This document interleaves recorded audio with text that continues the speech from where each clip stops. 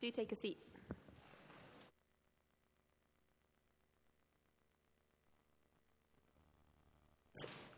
Tonight's reading is Mark chapter 6, starting at verse 45 to 52. It can be found on page 1009 in the Red Bibles, and we've got Bibles in other languages and versions available at the back, and the page numbers for those are on the screen.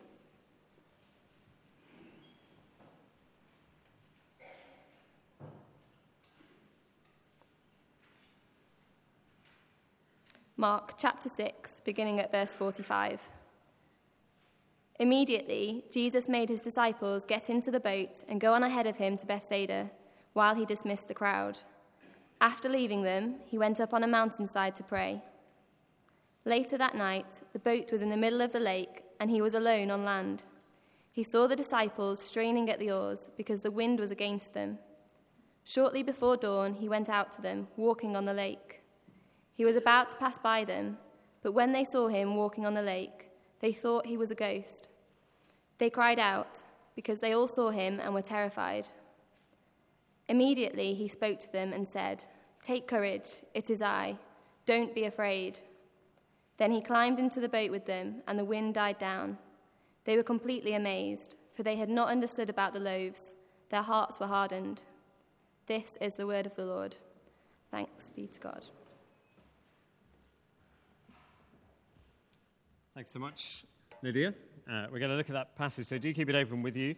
And why don't we pray as we start? Heavenly Father, we pray for understanding. We pray for sight, that we would see the Lord Jesus rightly. And we pray that in so doing, you would strengthen and equip us to serve you. In Jesus' name, amen. Now, I think Steve would be pleased that we are looking at a passage like this evening. We said farewell to Steve this morning, as you know. I think he'd be pleased that we're looking at it. Is that because now we are on a boat without Steve and we're wondering what's going to happen? No, I don't think so. I think it would be because the focus here, as we'll see this evening, is on the power and the presence of Jesus. And they are two things that he has repeatedly told us about and wants us to know. And in the time after he's not with us as rector anymore, he will want us to know even more as we go forward together. So I think it is a good passage to look at. It's quite a famous, or the incident of Jesus walking on water is pretty well known. It's one of those famous miracles. If you haven't been with us, we've been working through this part of Mark's Gospel, and we've called it Seeing Jesus because we want to look at the way in which Mark is saying, look, can you see exactly who the Lord Jesus is? Can you see all the facets of him, all dimensions, so to speak? And in particular this evening, we're thinking about these two things, his power and his presence. And walking on the water announces something of him. It's like a shorthand. We often use it as a shorthand for great power and ability. And it has that kind of currency in our society.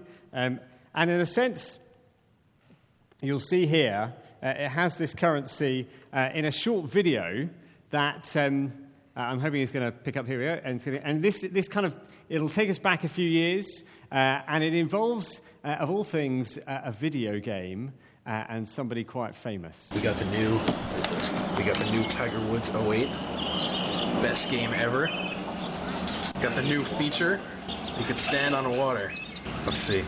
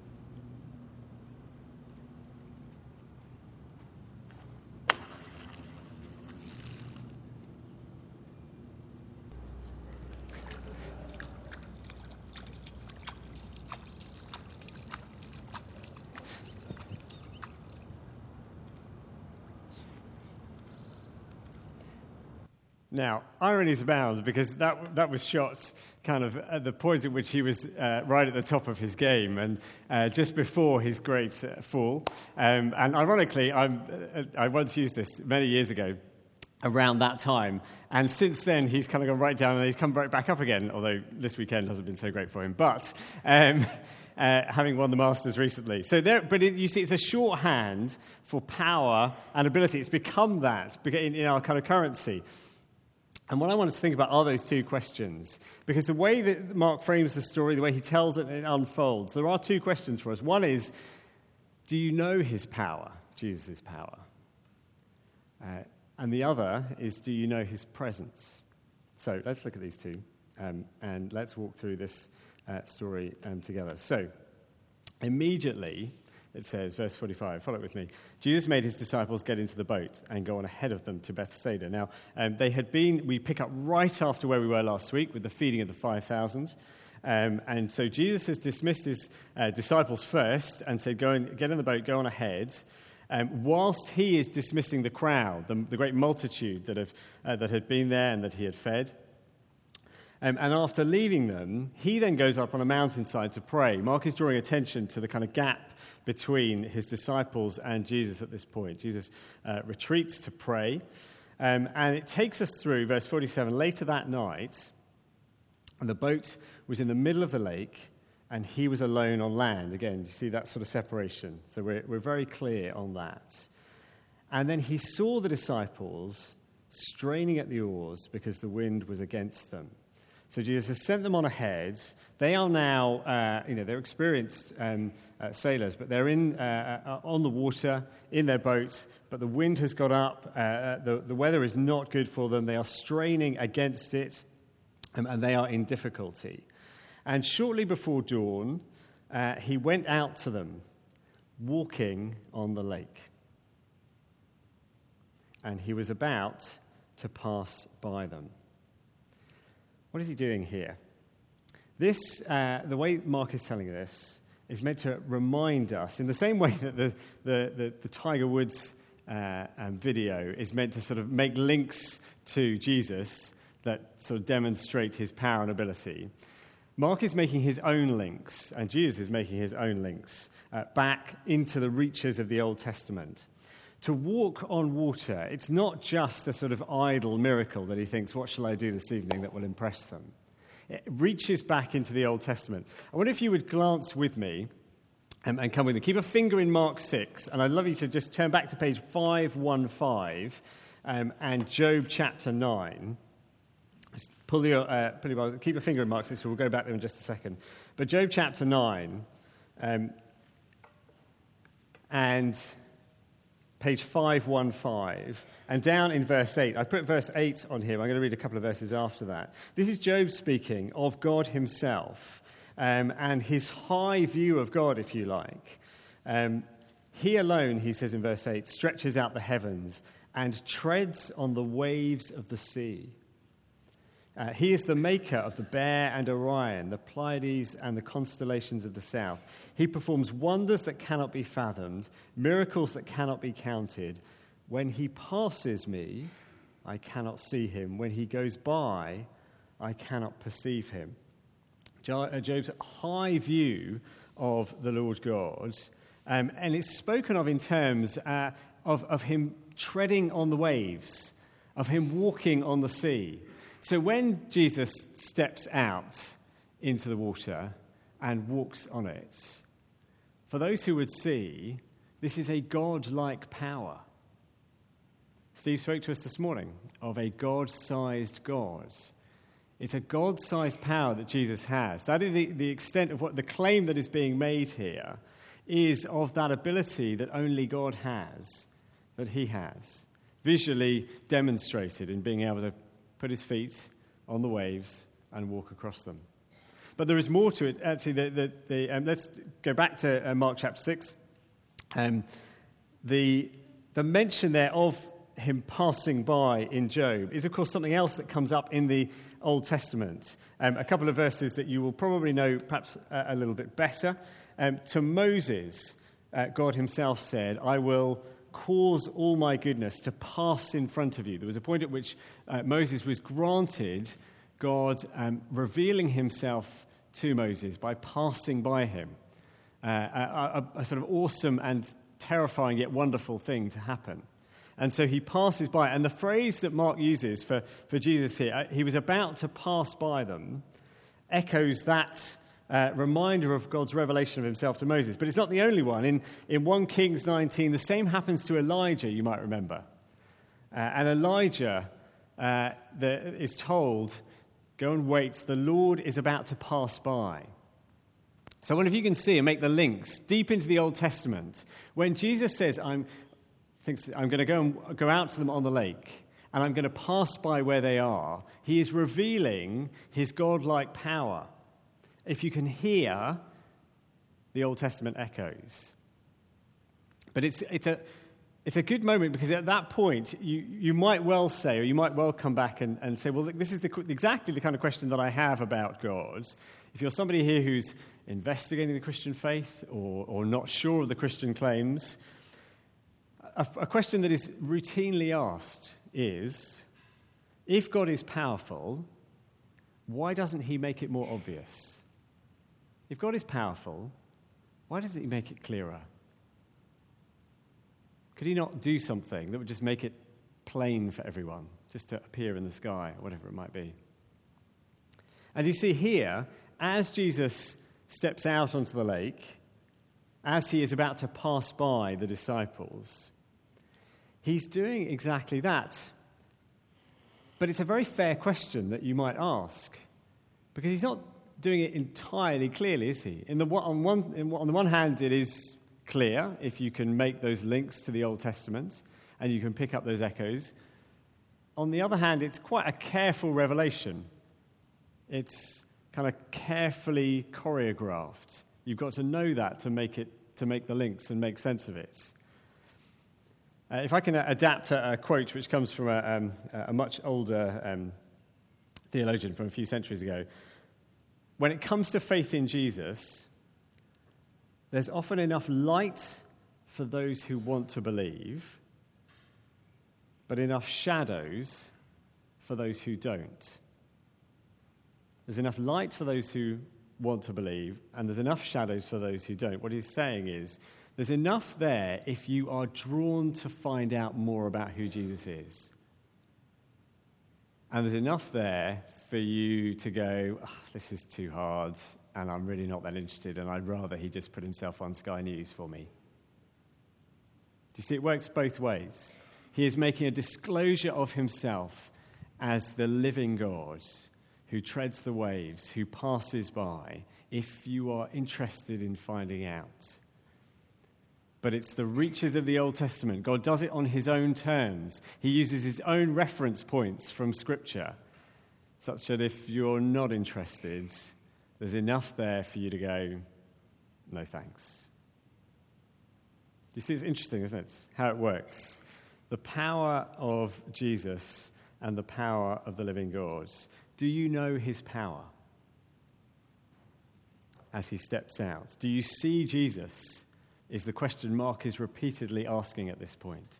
Do you see who he is? Or perhaps more importantly, do you want to see who he is? So often it's as much about your and my heart as it is about his power. Okay, that's our first point. Do you know his power? Secondly, do you know his presence? Why is he doing this? I wanted to spend some time looking at what he's doing as he walks on the lake. Why is he doing it?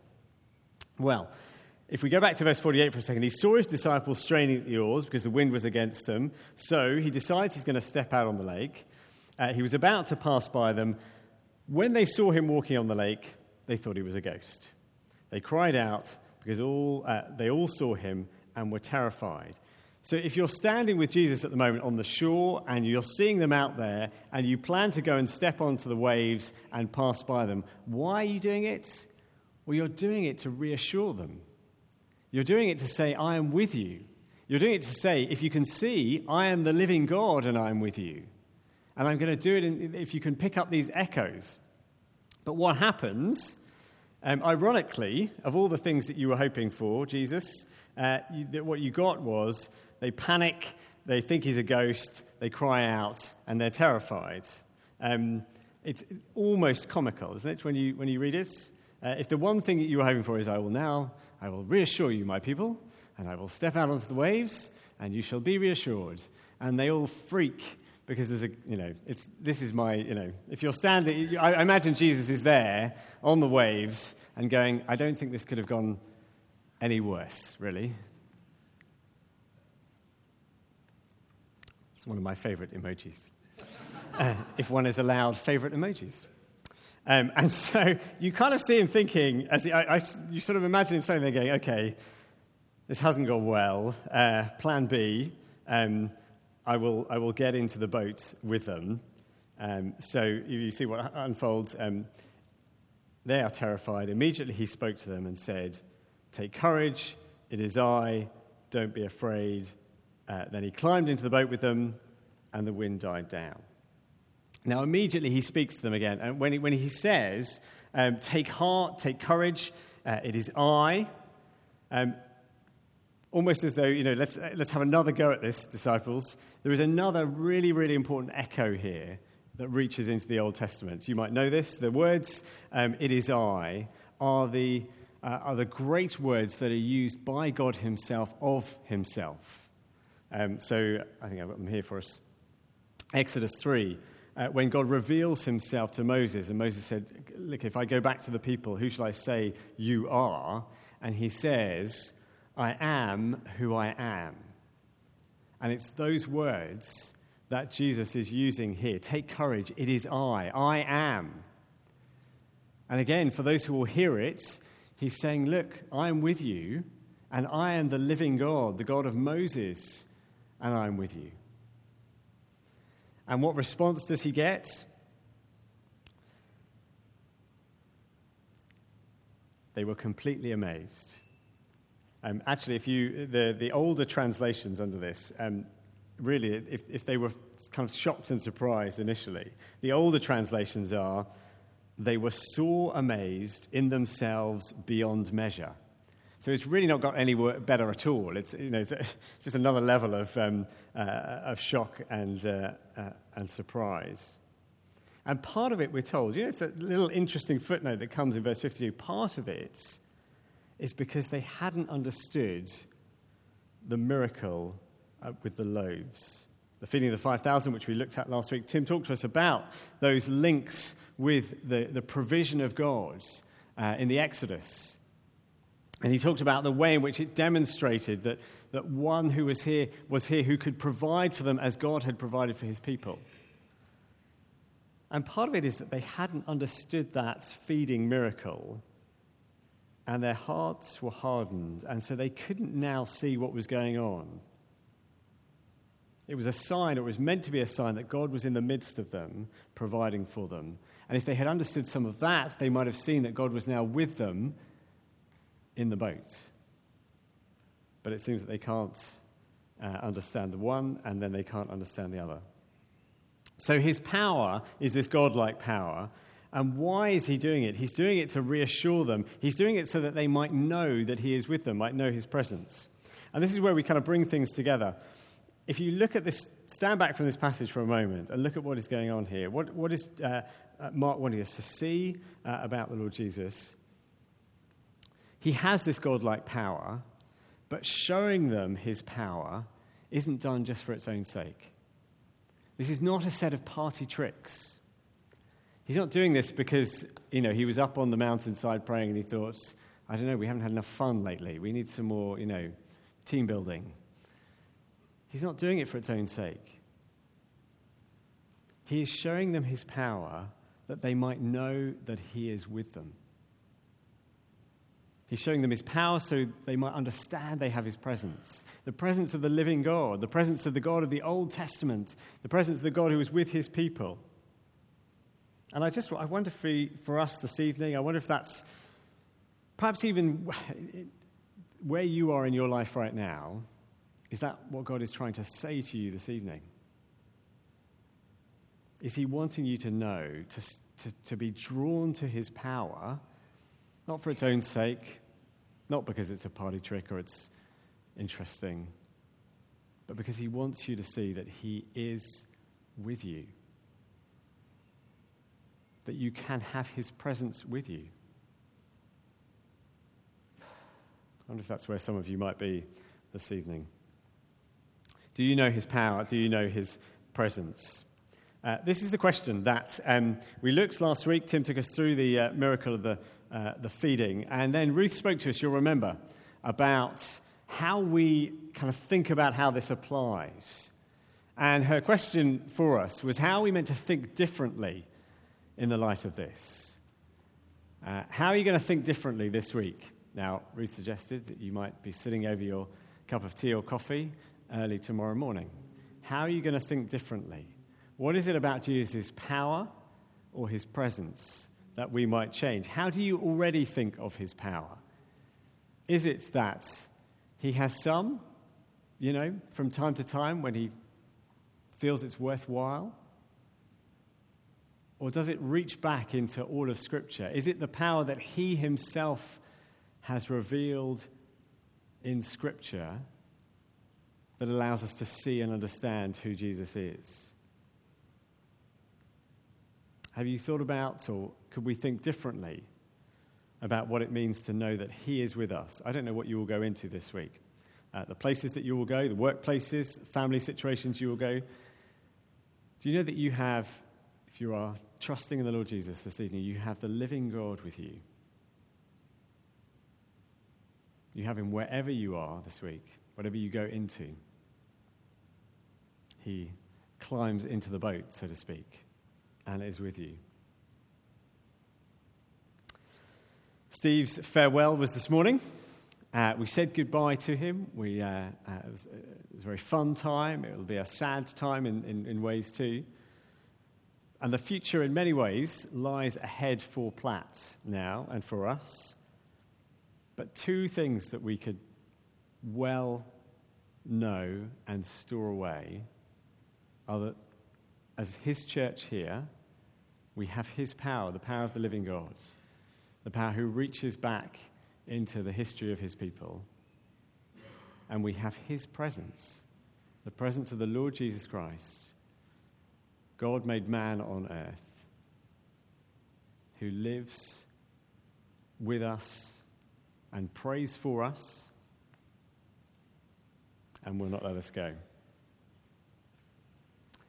I think Steve will be pleased that we are looking at a passage like this evening, that we might carry on in the way that he has taught us for many years.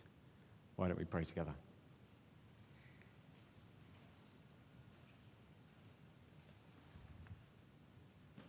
Heavenly Father, we pray. Expand our vision of who your Son is. Would we see his power rightly? Would we see his power of you, the living God? And Lord, I pray that we would be drawn to make those connections, that actually sometimes it is a mysterious thing and we need to tease it out. Help us to open our Bibles, to make the links, to be reading and thinking, what do we see in Jesus and what were we told in the Old Testament? And Lord, we know that you came to demonstrate that power, that you might be with us, that you might walk with us into this week, wherever we are, Lord. And whatever we do, would we know it is you we have alongside us. We pray in Jesus' name. Amen.